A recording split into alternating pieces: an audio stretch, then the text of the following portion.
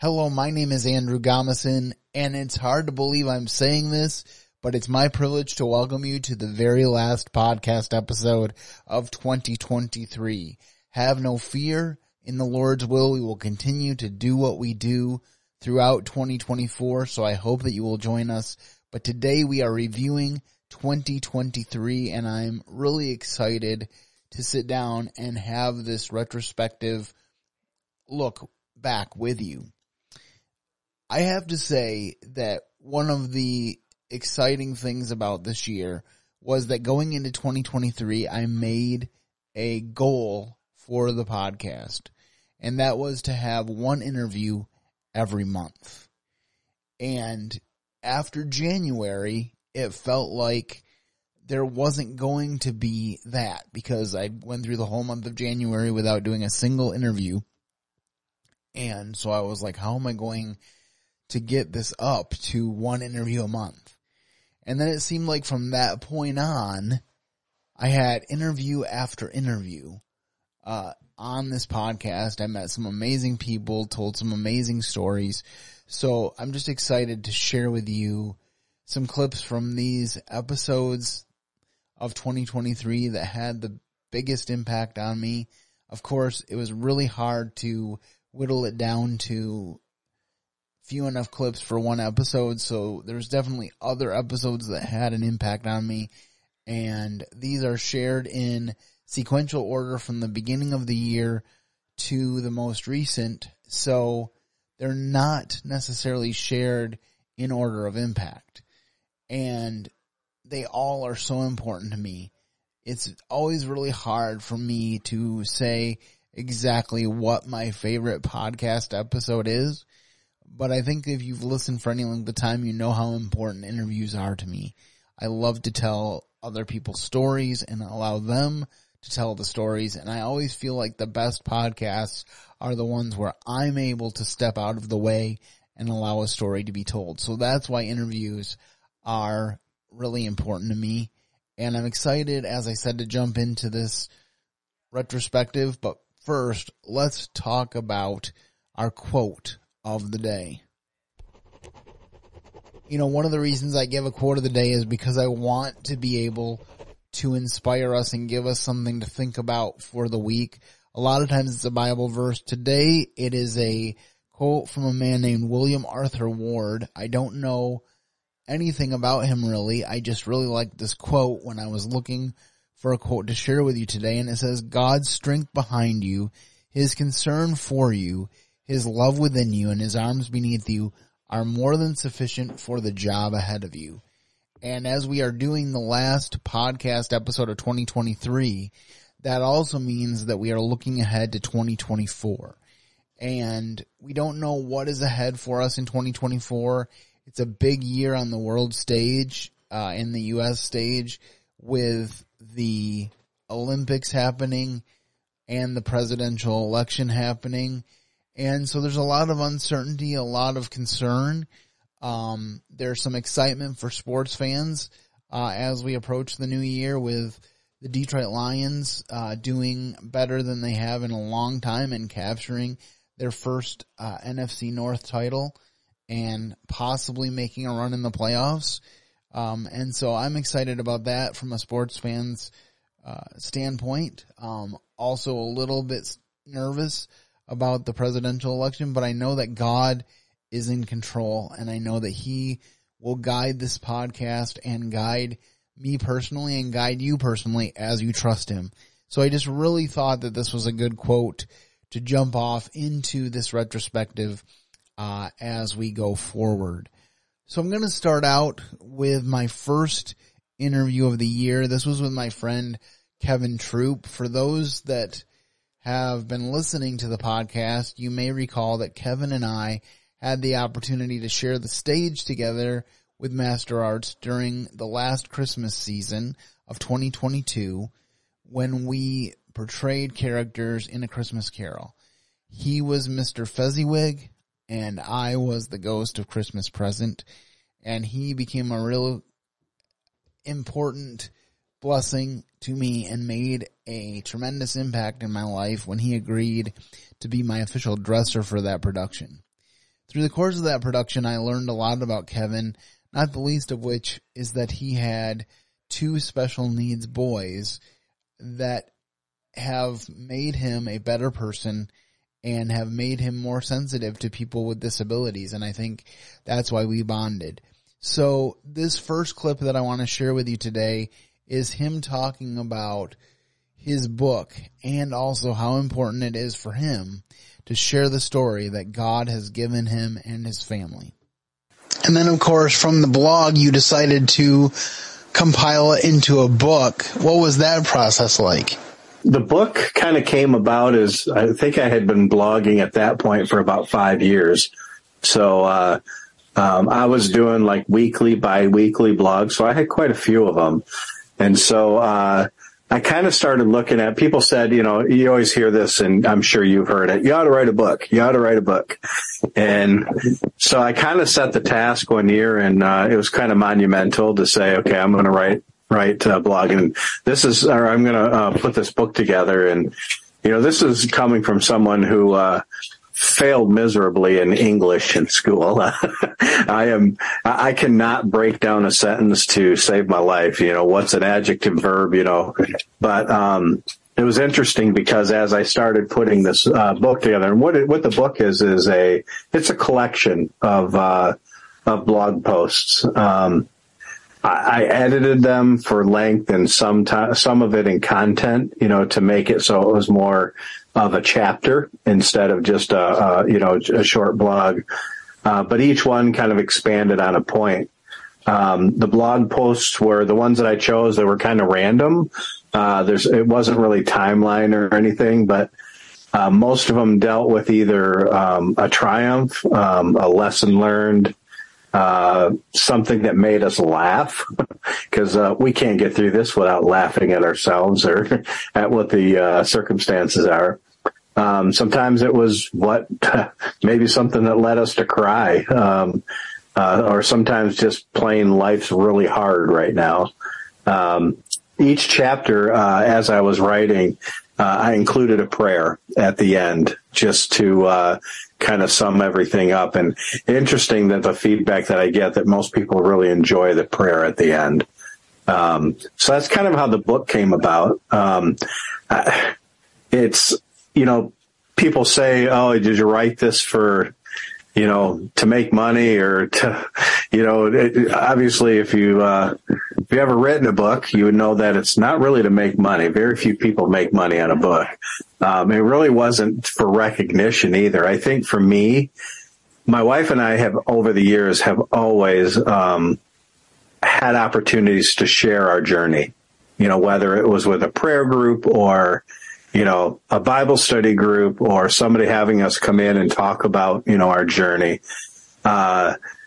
We have always had opportunities, and I call them divine appointments. God has always arranged, whether it was in a waiting room, a recovery room, or even our own home.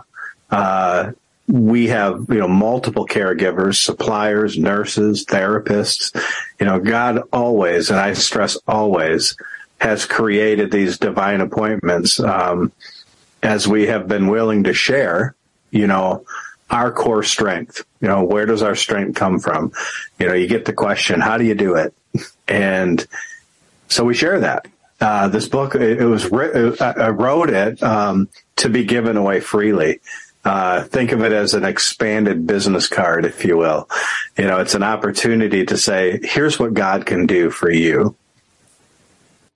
I have just been really blessed to have Kevin in my life, and it was a real privilege to have him on earlier this year and talk about his journey. And I really encourage you to go back and check out the full interview that took place over 2 episodes.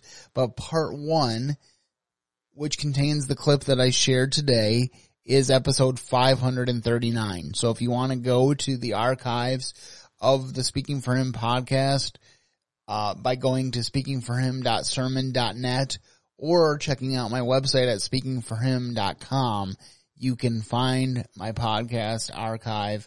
Every single of my podcast episodes from Speaking for Him is there. So episode 539 is where we start. The next clip that I'd like to share with you is from some friends of mine, Les and Carol Carew. They've been friends of my parents for many years, and my mom has actually been friends with Carol since they were in grade school. They started out as pen pals when Carol's family, the Dannenberg family, was on the mission field, and then they met each other in person and have been friends for years. And I've just been really blessed by their family. Their daughter, Danielle, has actually become kind of a close friend of mine, thanks to her appearing on the podcast previously and being able to text her from time to time and check in. So I've just really been blessed by them and their testimony and their desire to serve the people of Chad. So here's a clip from that interview. What drew you back to Chad? Let's put it that way. What drew you back to Chad to come to the mission field yourselves in this country? Well, it was kind of a roundabout story. When we were raising support for the field, our target, the country that we were raising support for, was to go to the Central African Republic.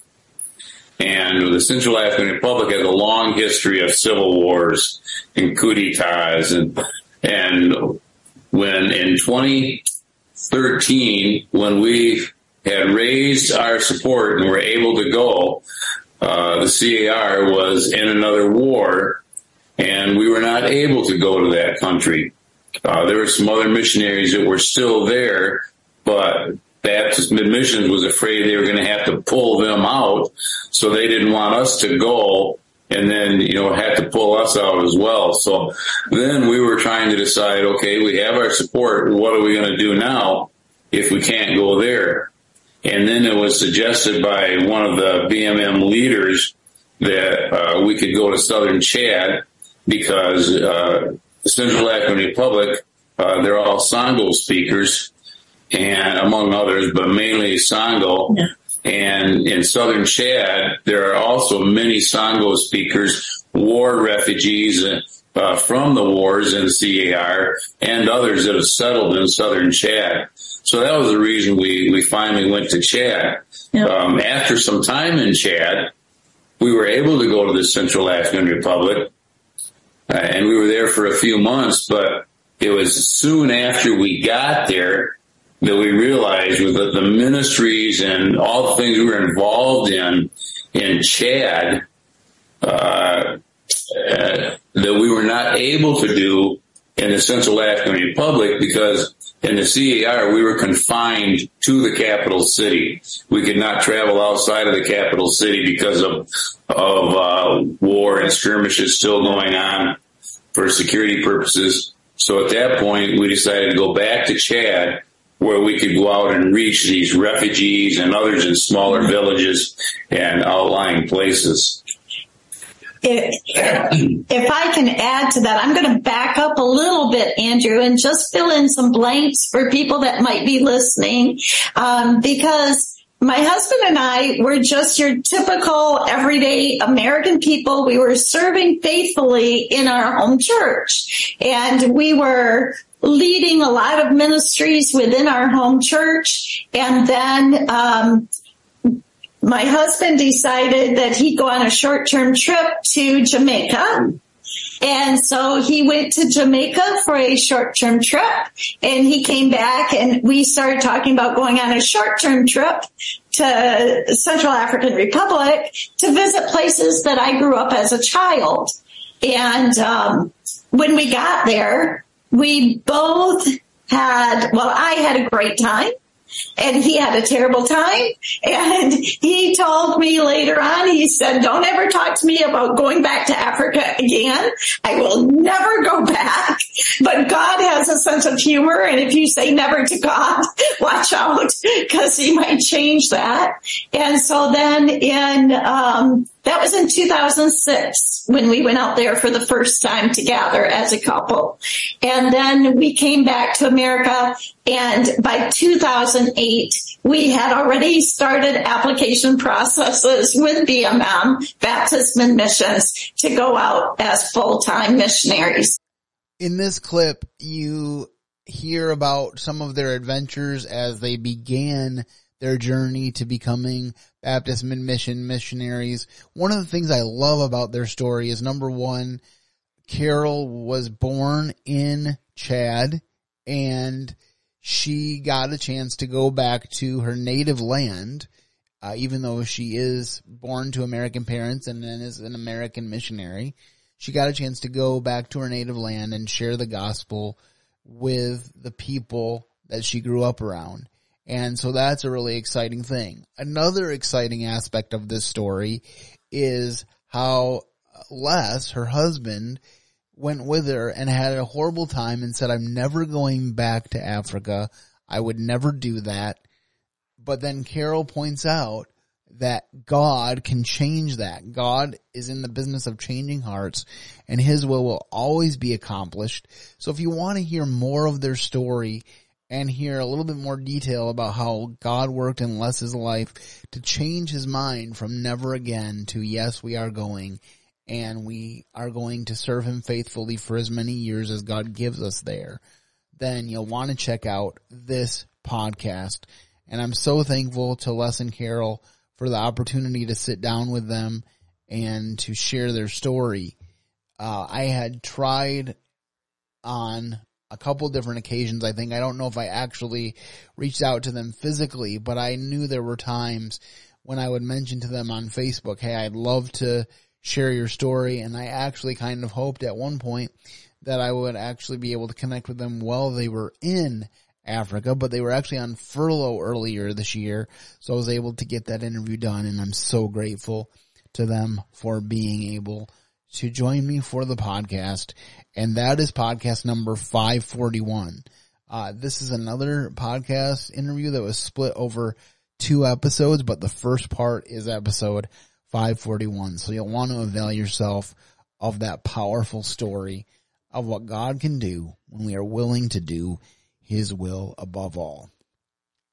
This next interview was one that I totally did not anticipate, and it's really a God thing how God brought Jenny Burton and myself together. I was actually watching through Facebook Watch, and there was a guy named Eric Johnson that does human interest stories out of, I believe, Seattle, Washington. And I scrolled to a video about this lady that went from being a harsh drug addict who was totally strung out and had spent many years in jail and prison to someone who had a master's degree and was making a difference for the addicts and other disadvantaged people in her community. And I remember seeing that and saying, I'd really like to watch that story.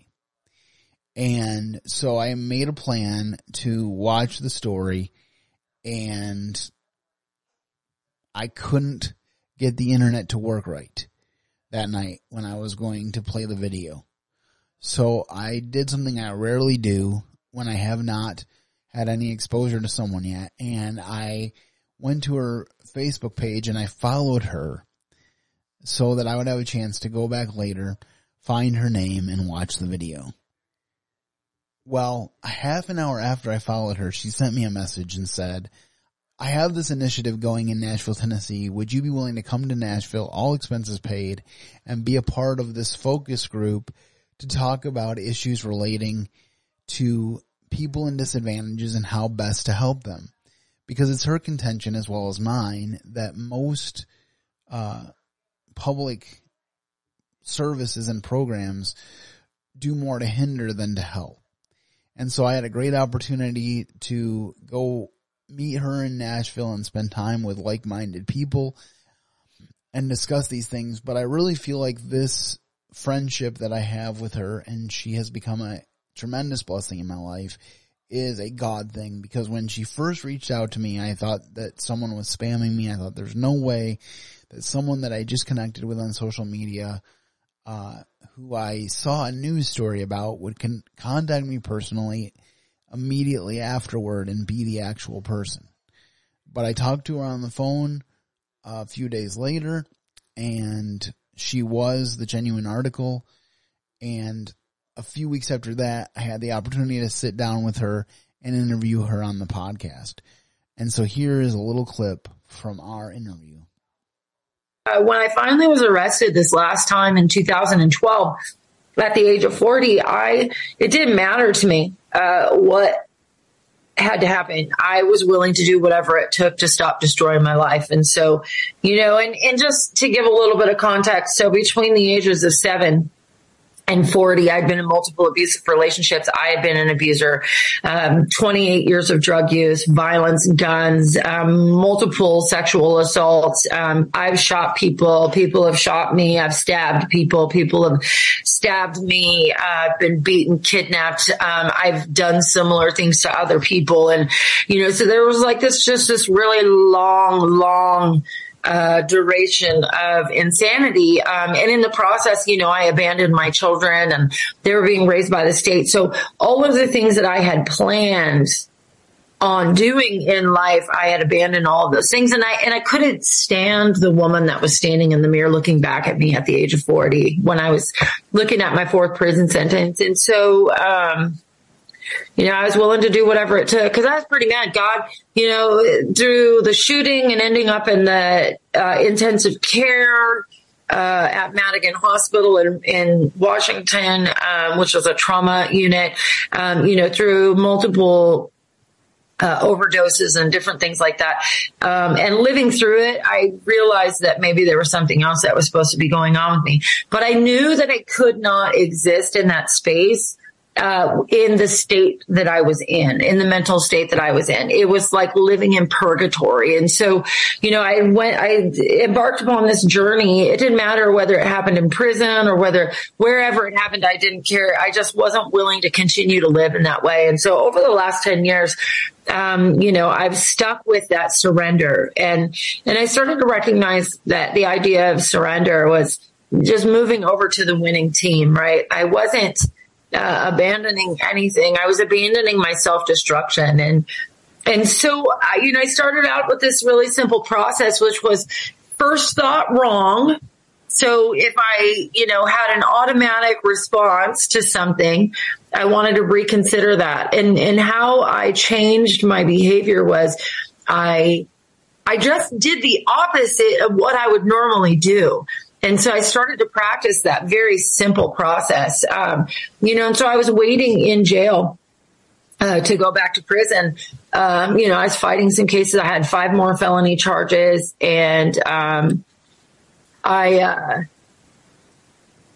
got down on my knees and I started to talk to God. And, I had a really profound experience with a number of things. I asked God, how do I stay clean? And, through meditation, it was given to me that I don't put drugs in my body. That's how I don't get loaded. And it was like unbelievable to me that it was such a simple process. And so, but there have been some other things that have helped me really sort of stay on track, and so I align myself with other people that are moving in the same direction. I have a host of friends and support who are former drug addicts that are now living clean. I also participate in other environments with people that are moving in a different direction, that sort of have elevated their own lives, through accomplishment and hard work and education. If you go to the Speaking for Him archives, you can find the Jenny Burton interview.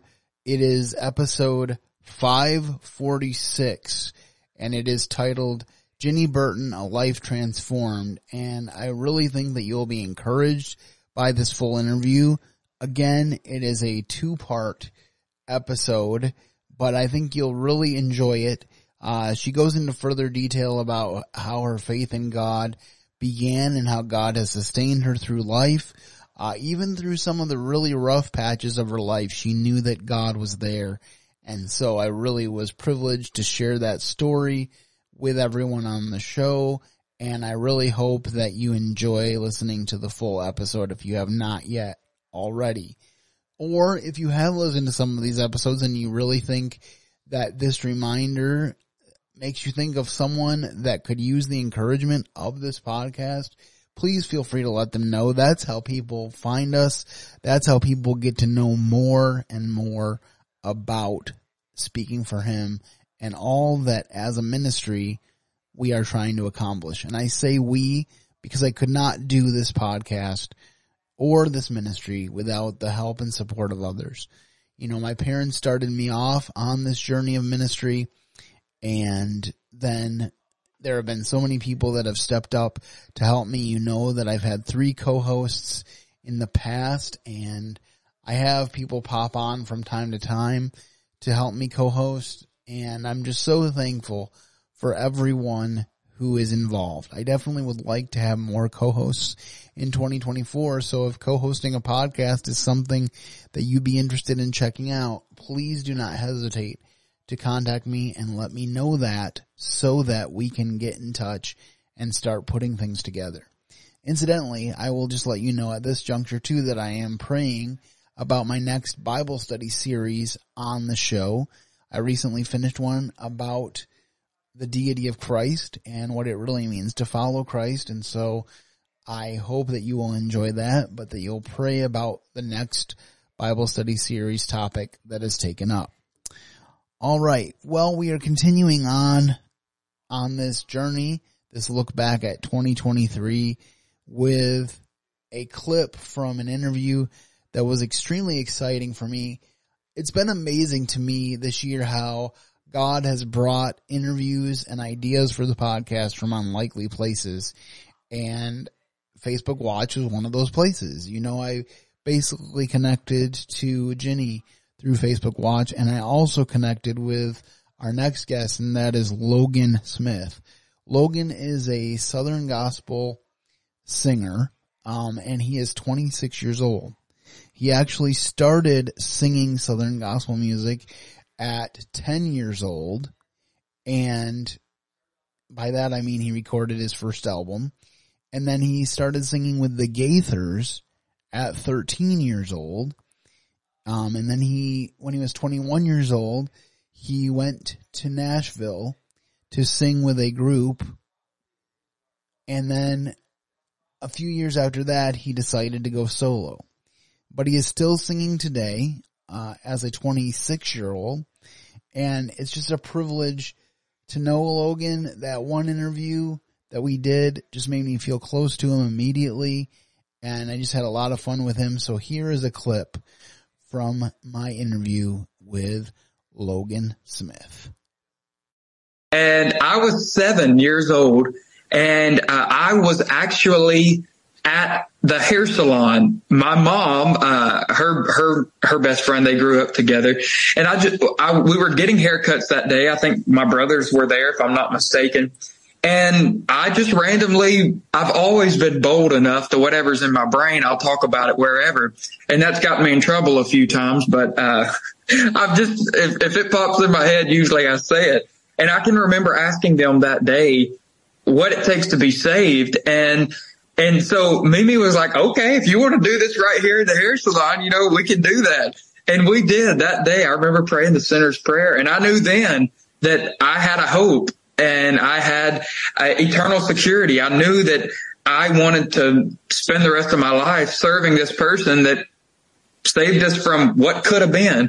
And I'm glad that I don't have to worry about the could have beens, because I went ahead and got my soul secured. And I'm grateful that I did at such a young age. It has helped me.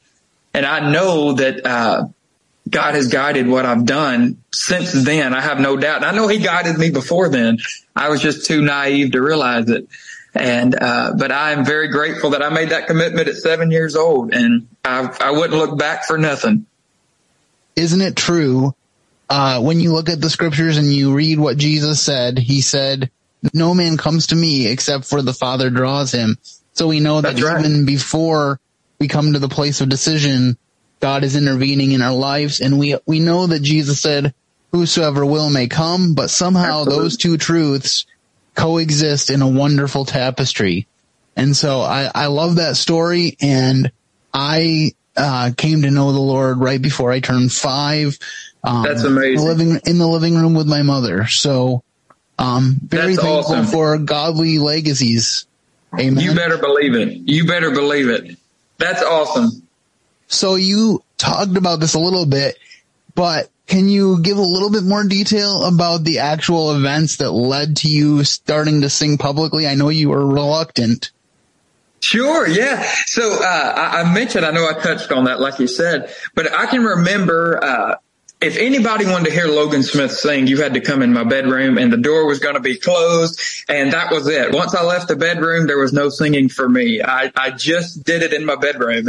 It was I don't know, I guess my hobby. That's all I did. My brothers were out riding their bikes and doing their thing. I'm inside being a Humpty Dumpty kid sitting there singing old Gaither tunes. And but I wouldn't trade none of that for nothing. But I remember starting at a young age being intrigued by these singers and by a sound that large. And I knew from a very young age that that's what I wanted to do. Did I ever think I would get to stand on stage beside my heroes and be a part of the tour? Absolutely not. But that's what's fun when you put your faith and trust in God. He'll take you places you didn't dream you could go. And so that was such a eye-opening. So I did the first concert at 7, and I did a few local events around home over those next few years. And then when I was 10 years old, I did my first album, and it was called The Journey Begins. So Logan was just a delight, and so I would encourage you to check out that podcast episode on my archives. And also check out his music on Apple Music or wherever it is that you listen to your music. I think you'll be blessed. I had a lot of fun with Logan, and I shared a couple of his songs on the podcast. So I think you'll want to check out episode 549, titled Logan Smith, Old Soul for Christ. And thank you again, Logan, for allowing me to interview you. I hope that we get a chance to connect in person sometime. Well, this next clip comes from another person that I found on Facebook, and that is Tim Barnett.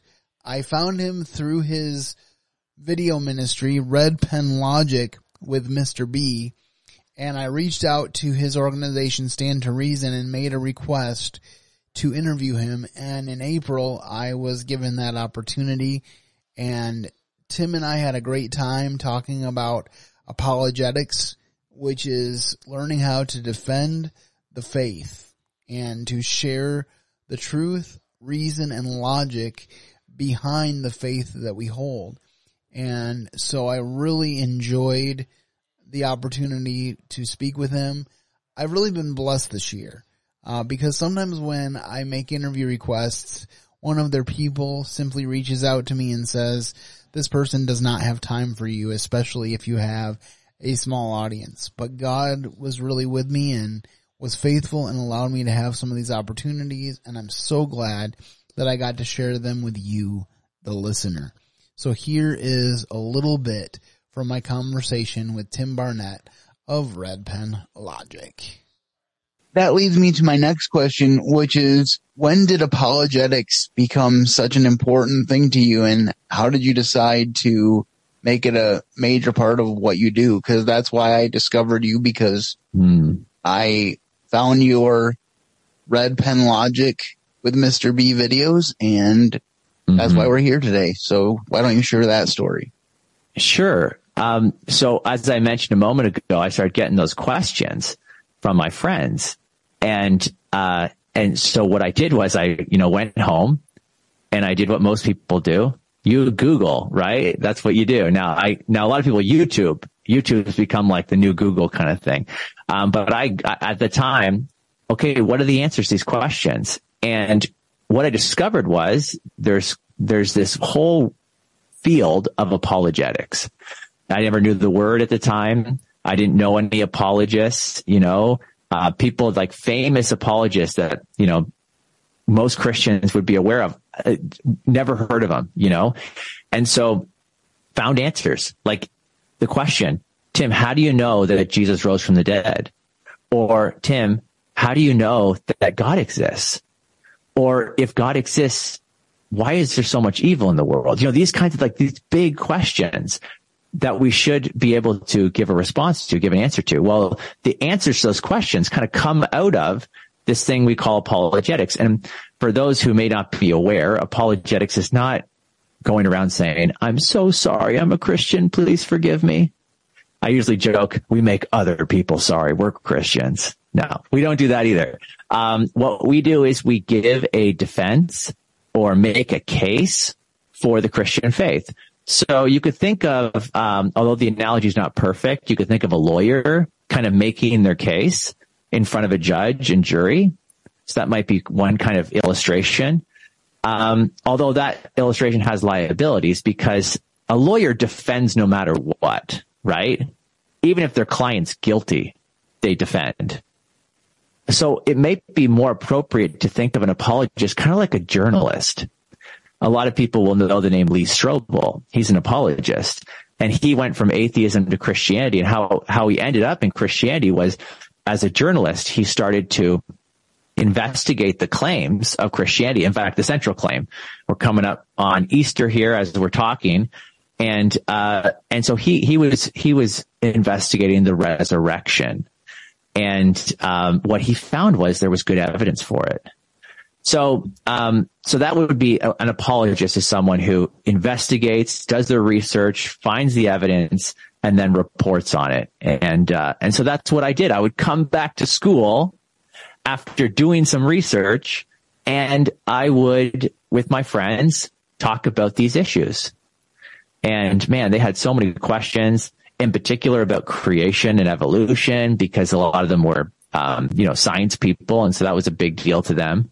How does science and faith come together? That kind of thing. Here's what happened, Andrew.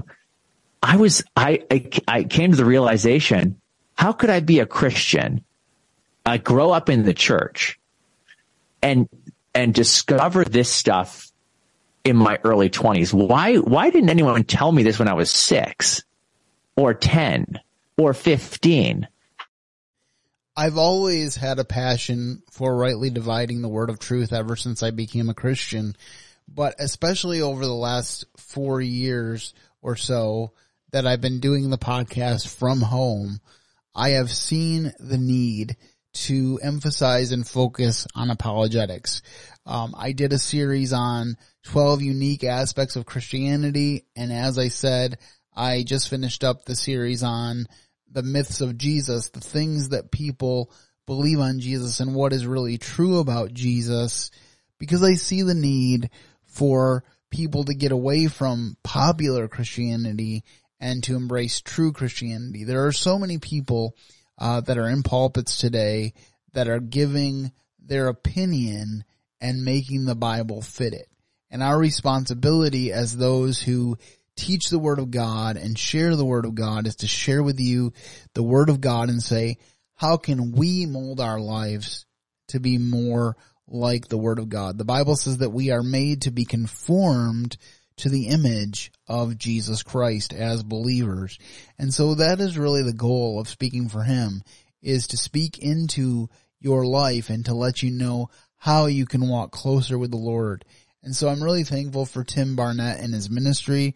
I'm thankful for Red Pen Logic. If you look up Red Pen Logic on YouTube or Facebook, you will find it and you will enjoy his short videos of how he refutes like the modern grasp of Christianity from a worldly perspective and says this is why it's wrong and this is what's true to the Word of God. So you'll want to check out episode 550 of the podcast. Again, this is a 2-part episode, so it follows with 551, which is part 2, but I think you'll really enjoy Tim's story and it will really encourage you to rightly divide the word of truth.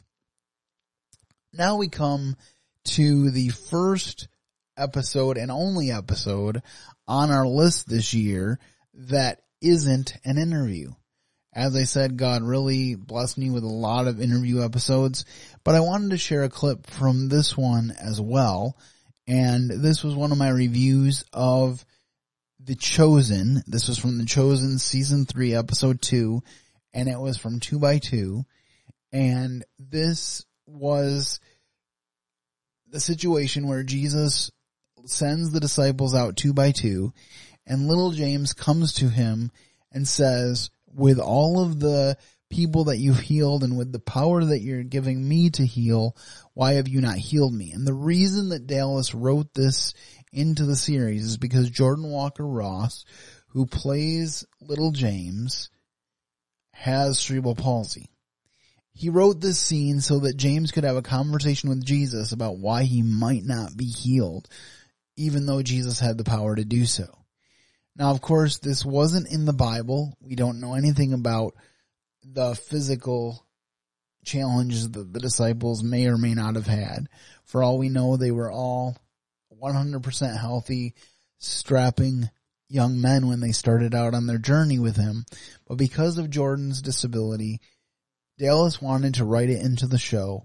And when he did, I kid you not, I felt like he was writing about my own life and my own conversations with God. So here is a clip from this episode, which is 552, The Chosen Season 3, Episode 2. Do you want to be healed? Yes, of course, if that's possible. I think you've seen enough to know it's possible.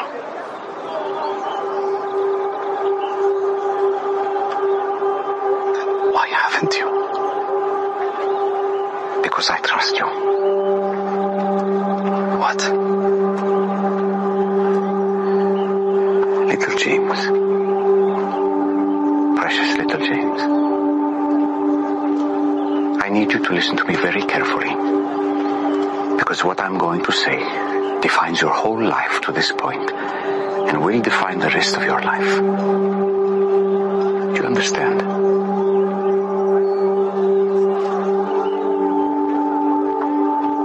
In the Father's will, I could heal you right now. And you'd have a good story to tell, yes? Yes, that you do miracles. And that's a good story. But there are already dozens who can tell that story. And there will be hundreds more, even thousands. But think of the story that you have, especially in this journey to come, if I don't heal you. To know how to proclaim that you still praise God in spite of this. To know how to focus on all that matters, so much more than the body. To show people that you can be patient with your suffering here on earth because you know you'll spend eternity with no suffering. Not everyone can understand that. How many people do you think the Father and I trust this with? Not many. But the others, there's so much more. So much more what? I don't know. Stronger? Better at this? James, I love you. But I don't want to hear that ever again. I know how easy it is to say the Song of David. That I've fearfully and wonderfully made. But it doesn't make this any easier. And in this group, it doesn't make me feel like any less of a burden. A burden? First of all, it is far easier to deal with your slow walking than it is to deal with Simon's temper. Trust me. Are you fast? Do you look impressive when you walk? Maybe not. But these are things the Father doesn't care about. You are going to do more for me than most people ever dream. So many people need healing in order to believe in me. Or they need healing because their hearts are so sick. That doesn't apply to you. And many are healed or not healed because the Father in heaven has a plan for them which may be a mystery. And we remember what Job said. The Lord gives and the Lord takes away. Blessed be the name of the Lord.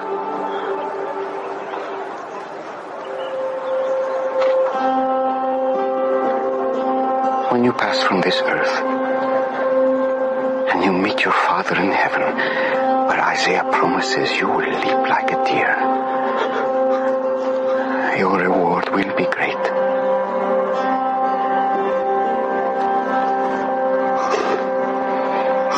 So hold on a little longer. And when you you discover yourself finding true strength because of your weakness, and when you do great things in my name, in spite of this, the impact will last for generations. Do you understand?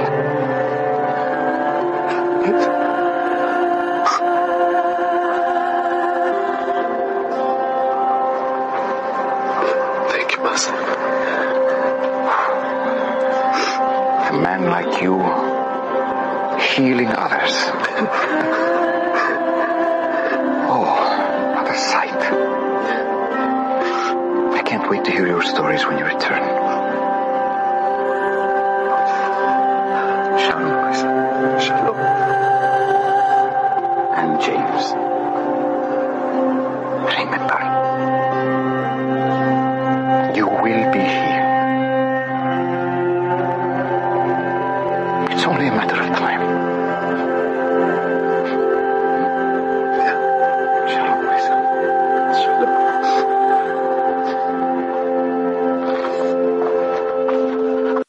That scene chokes me up every single time I see it or hear it.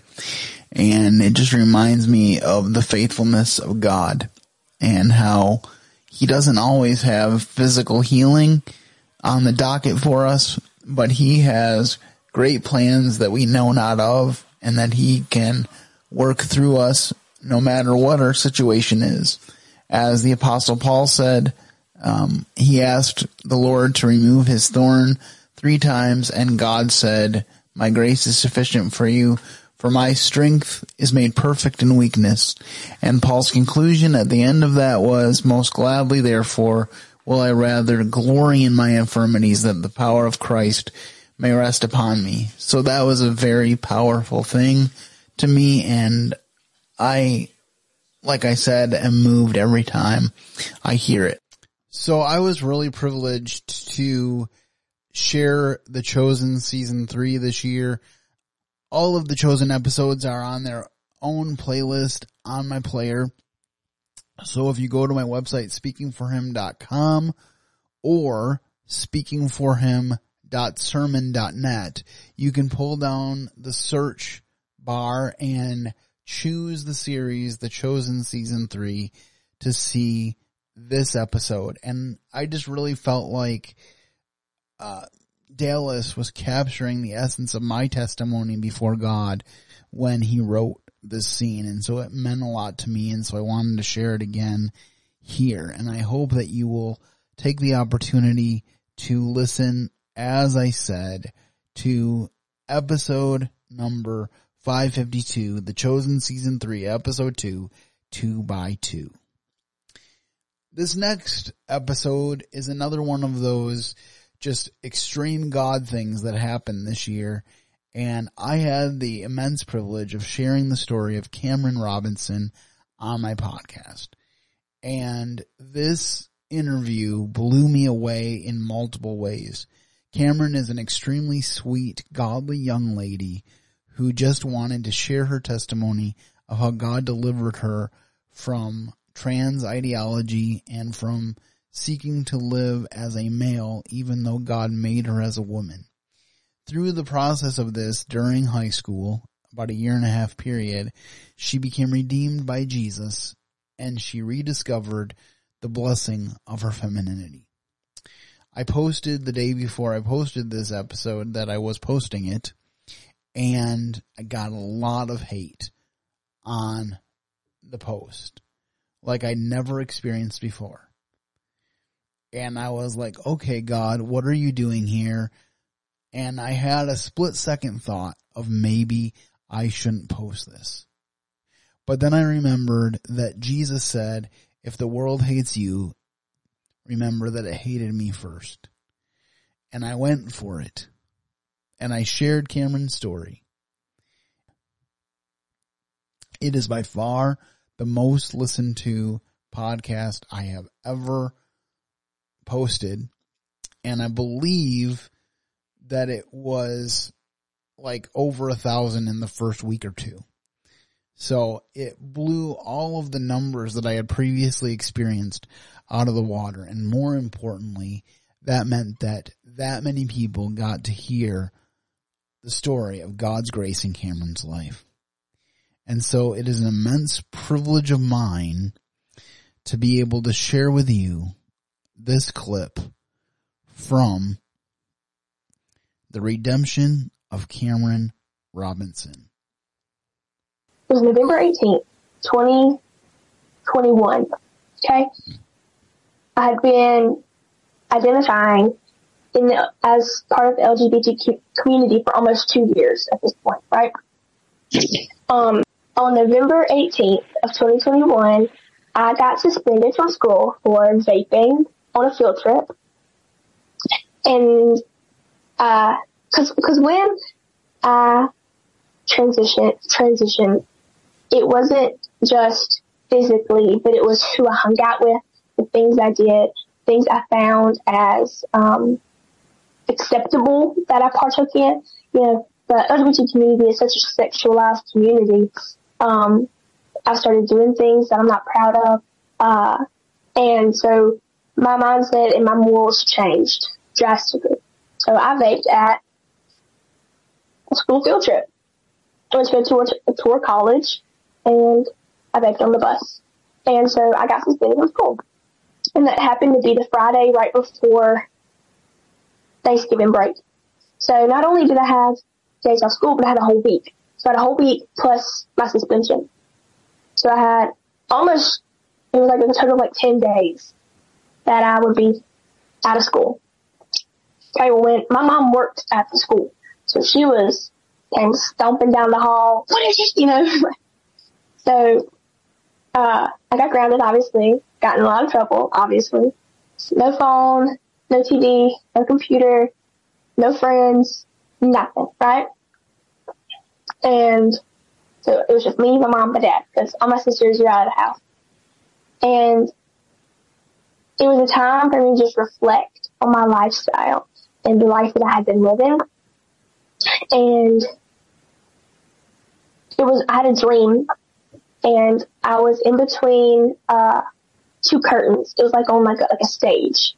Like on a stage, you have the big corduroy curtain, and then you have like just a regular curtain. And I was in between them, and I had people beating me up on both sides, but I couldn't see who it was. But when I pulled back the curtain and see, it was all of my friends, the people I called my friends. So I've translated that into these people who I thought loved me were tearing me down and bringing me to my lowest point without me even knowing it. So my mom drug me to church. I was very unhappy. But my sister, she said, hey, I started going to this new church. I think it'd be really beneficial for Cameron. Bring her, let's see what happens. So my friend goes to the church, and I was like, I'm going to sit with her. I'm not going to sit with my parents. They get on my nerves. You know? And the preacher starts preaching, and like the first words he says are, there are only two genders.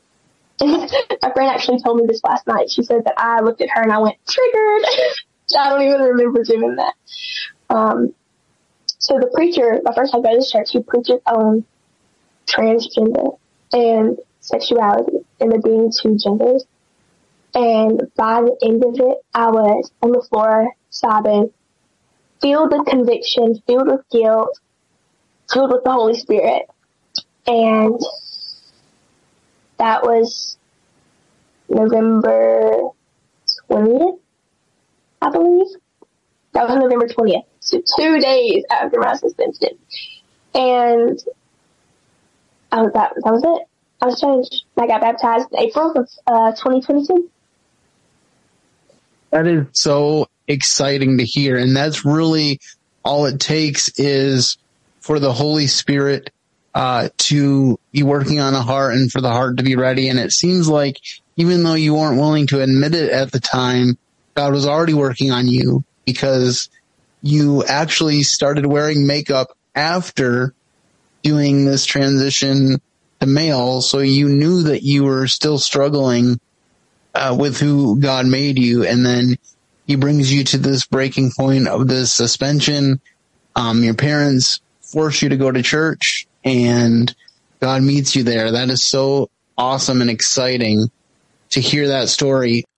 So there you have a little clip from the redemption of Cameron Robinson, the episode that I did with Cam about her story of redemption from the trans ideology and lifestyle. Fortunately, she did not do anything medical to transition, and so she was able to retain who God made her to be and not be mutilated or damaged physically from it. And I'm just so excited that these interviews give us the chance to marvel at the faithfulness of God. And this is episode 560 in the Speaking for Him podcast. So if you want to go back and listen to that. And the updated number that I just checked on this episode is actually 1,863 listens. So that means that close to 1,900 individual listeners, and perhaps more, because I'm guessing that sometimes more than one person listened, heard this story of redemption, and that to me is exciting and worth any agony that the preparation and the execution of this interview caused. God is so good, and I'm so thankful, Cam, that you had the opportunity to share your story with me and my listeners, and I'm so thankful to have someone like you in my life. Well, as we continue on, as I said, this was really the year of the interview, and right now I want to share with you a little bit about my friend Amelia Lopez. Amelia was someone that I met at the Potter's House while I was teaching there and working as a parapro of sorts. And she was someone that went to the Potter's House for many years of her education. I believe she left after her sophomore year to go to another school. And she had not yet trusted Jesus.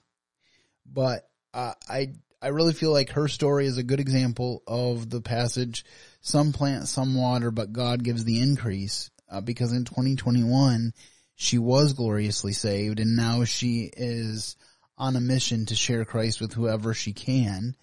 And she did a summer tour of evangelism, which we talk about in greater detail on this episode. But here's a little clip of Amelia Lopez's story, and this episode is called Amelia Lopez, Heart for the Gospel. From what I could gather from your Facebook posts, it was actually within just the last couple of years or so that you really got serious about your faith in Jesus. So can you tell me about that journey and what made you start taking Jesus seriously? Yeah. So, I didn't find the Lord until October of 2021. And just leading up to that moment, I was just really in a place growing up of just always wanting to seek attention and seek finding my identity, and whether that be relationships or friendships. And that, of course, got more intense as I got to high school because feelings are more prevalent in life and things like that. So just grew up pretty hungry for like wanting attention and wanting a love. But I didn't know at the time, like the love that I was craving couldn't be given by any human. So, it just led me through like a lot of, bad relationships, bad friendships, cause I just was never satisfied and was always trying to push for more out of a person when in reality a person couldn't provide with me what I needed. So I hit, pretty much like rock bottom my senior year of high school. My family was just struggling at that point, and just insecurity began to attack me, stress and the weight of what was going on with my family. That was just weighing heavy on me, and I felt like everything was on me to fix. So that just led me into like a depression and struggling with anxiety, trying to juggle all these things at once. And I just remember waking up one morning just so overwhelmed by the weight of what was going on around me. And I just remember, I remember hearing about God. I remember going to church on Sundays. And so I'm like, I had a moment where I woke up and I'm like, God, like, if you're real, I'm asking if you could fix everything that's going wrong in my life right now. And I just left it there, didn't take any further action. And later on, a few months later, after I prayed that prayer, my brother, one of my older brothers, actually sent me the gospel, basically. And I listened to a preacher share a sermon of the gospel, and it pierced my heart in that moment, but I wouldn't say I was all the way sold out in that moment. I just became aware of, like, okay, this is something that could be real. This is something that seems pretty serious. And so I have that embedded in my mind, and I'm just continuing on in relationships and living in sin. And my brother just kept being faithful in the Lord, and just repeatedly, like, reminding me of the gospel, reminding me, like, of the reality of what's going on, spiritually in my life, and just, like, the truth. And so I just began going to Bible studies on Wednesday nights at a church. And it was on the book of Revelation, which is crazy. We just dove into Revelation. And that was really moving my heart during that time. And I just remember one night in church, I'm like, wow, like, this is starting to really, like, resonate with me. Like, the way I'm living is not satisfying at all. And it's not leading me ultimately, like, to the Father and to this eternal life that people are talking about. And so one night I was trying to leave the Bible study as it ended, and I just felt a tug in my heart and in my chest, and something was telling me, they're like, don't walk out of here without giving your life to the Lord. Like, why are you pushing it off? Like, why not now?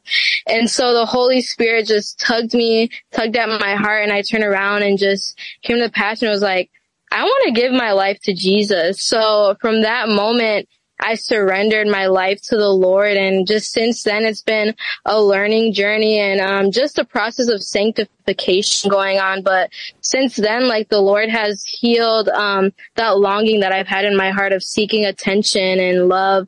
And that void was completely filled by Him after that night. So that's kind of how I came to know the Father and come into a relationship with Jesus. I really appreciate you sharing that. And I want to point out a couple different things you said. First of all, you talked about the struggle for identity.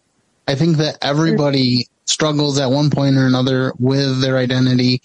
And it's one of my missions is to help people see that their identity is found in their Creator. And that is found through a relationship with Jesus Christ, who we know is a coexistent part of the Godhead. We read in the Bible that He's the fullness of the Godhead bodily, and we know that He was present, according to John chapter 1, at the creation of the world. And so if He's the creator of us, then He has a thing or two to say about the way that we live our lives. And so I think that it was so good that you realized that your identity was found in Him and nowhere else. So it was just a real blessing to have one of my former Potter's House kids on the podcast, someone that I didn't connect a lot with while we were together at the school, but I've definitely enjoyed connecting with her afterwards. And her salvation story is just yet another reminder of the wondrous grace of Jesus, which never gets old and is constantly amazing. And it is so much a blessing to be ending 2023 talking about the great blessings which the Lord gives us. That leads me to my final clip of this show. It's been great looking back with you, and I hope that you have enjoyed this. And this might be a good episode to share with someone who has not yet listened, because they'll get an idea for the flavor of the show, the things that I'm trying to accomplish on the podcast, and the types of people that I like to interview, because perhaps they might have a story that they want to share as well of what God has done in their lives. So please share this with family and friends. And might I just ask, maybe you set a goal to share it with 5 different people so that they can know about Speaking for Him. So as we go to this final clip, I have to say that this is an interview that I had been waiting for about 5 years or possibly more. I remember several years ago reaching out to Karen Kingsbury, and I got a letter via email. I believe it was from her sister, and just asking me about my podcast and why I wanted to interview Karen, and I answered those questions, and she said, I'll see what I can do. Well, then another year passes, and I contact them again, and it was kind of the same response. I'm not ignoring you, but Karen's busy. And then last year, I actually got a letter from her publicist saying, do you want an advance copy of her book? And I did. So I took that advance copy, which was, I believe, a Baxter's prequel, and I read the ebook through this app called NetGalley, which I've been able to use to read other advanced books as well, including this year's Karen Kingsbury title, but I'm getting a little ahead of myself. So I did that, and I said I would love to do an interview about it, and again, I was kind of put off till the future. And then come around this year, and I got a letter from her publicist saying, would you like to schedule an interview with Karen Kingsbury? No idea why my name was up there and had her attention. Maybe I was just on a list for waiting for that opportunity. I don't know. But for whatever reason, God gave them my name, and the publicist reached out, and she said, would you like to schedule an interview? And I said, yes, I absolutely would. Please let me know what works for you. They proposed a date and a time.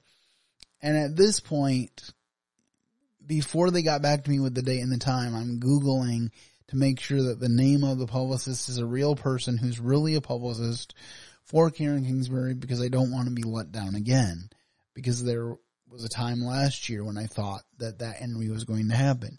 But no, she was an actual publicist for Karen's publisher, and so I knew that the date was legit.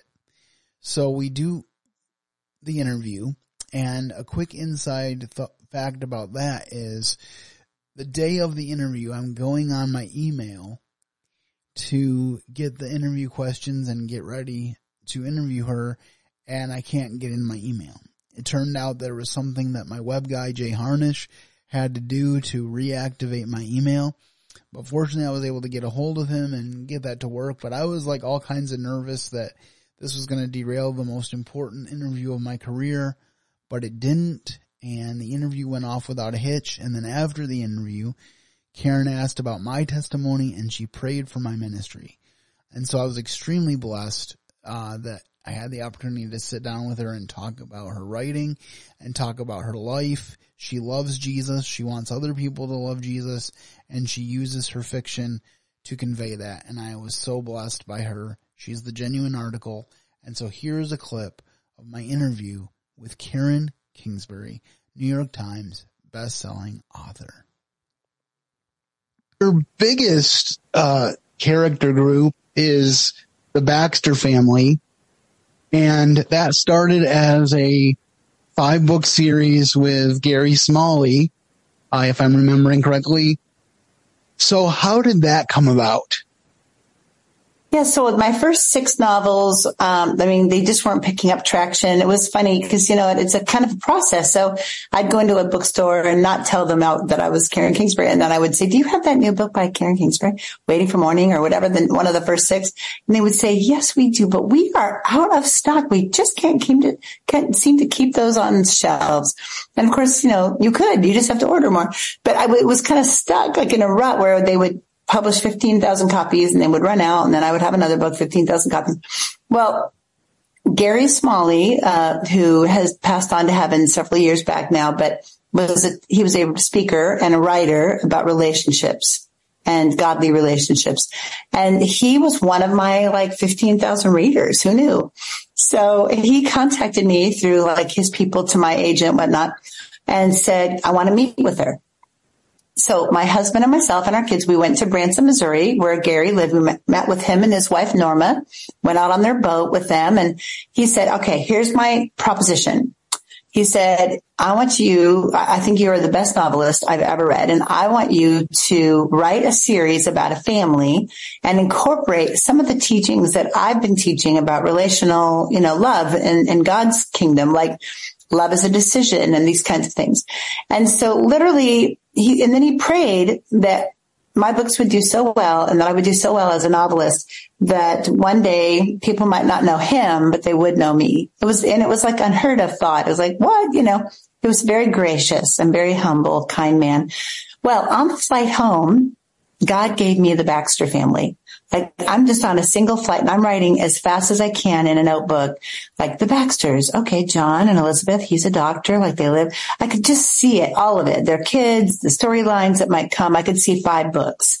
And, when I got back home, of course, I called Gary and I let him know. And Gary was in the middle of a contract deal where he was doing a big contract with a Christian publisher and he wanted to include these novels. Now he said, I'm not going to write anything, but I just want you to know, like, I want to do what I can to help them be seen by the people. And so he got Tyndale to agree to include this series of books. I think they thought he was crazy to want to include novels in his big umbrella contract. But it ended up being that the novels are really, it ended up being the sweet spot for that part of his career. So he didn't do any of the writing, but he was the one who encouraged me. Kind of, there was like a forgiveness is a choice, those kinds of things, like just basically beautiful teachings that were simple and became kind of the theme for that particular story.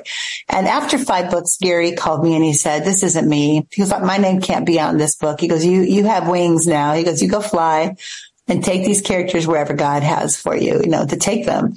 And so then there became, I can still see them. I can still see what the Baxters are doing today, 25 books later.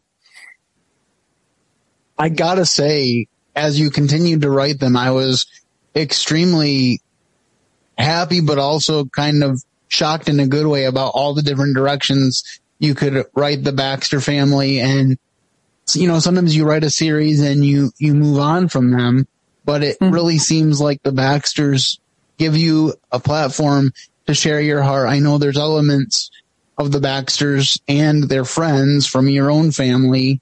Like the Flanagan family is very much the Russell family. So, I know that a lot of times when you're writing for them, you're basically just writing for yourself, but we all get to enjoy the results, which is really amazing.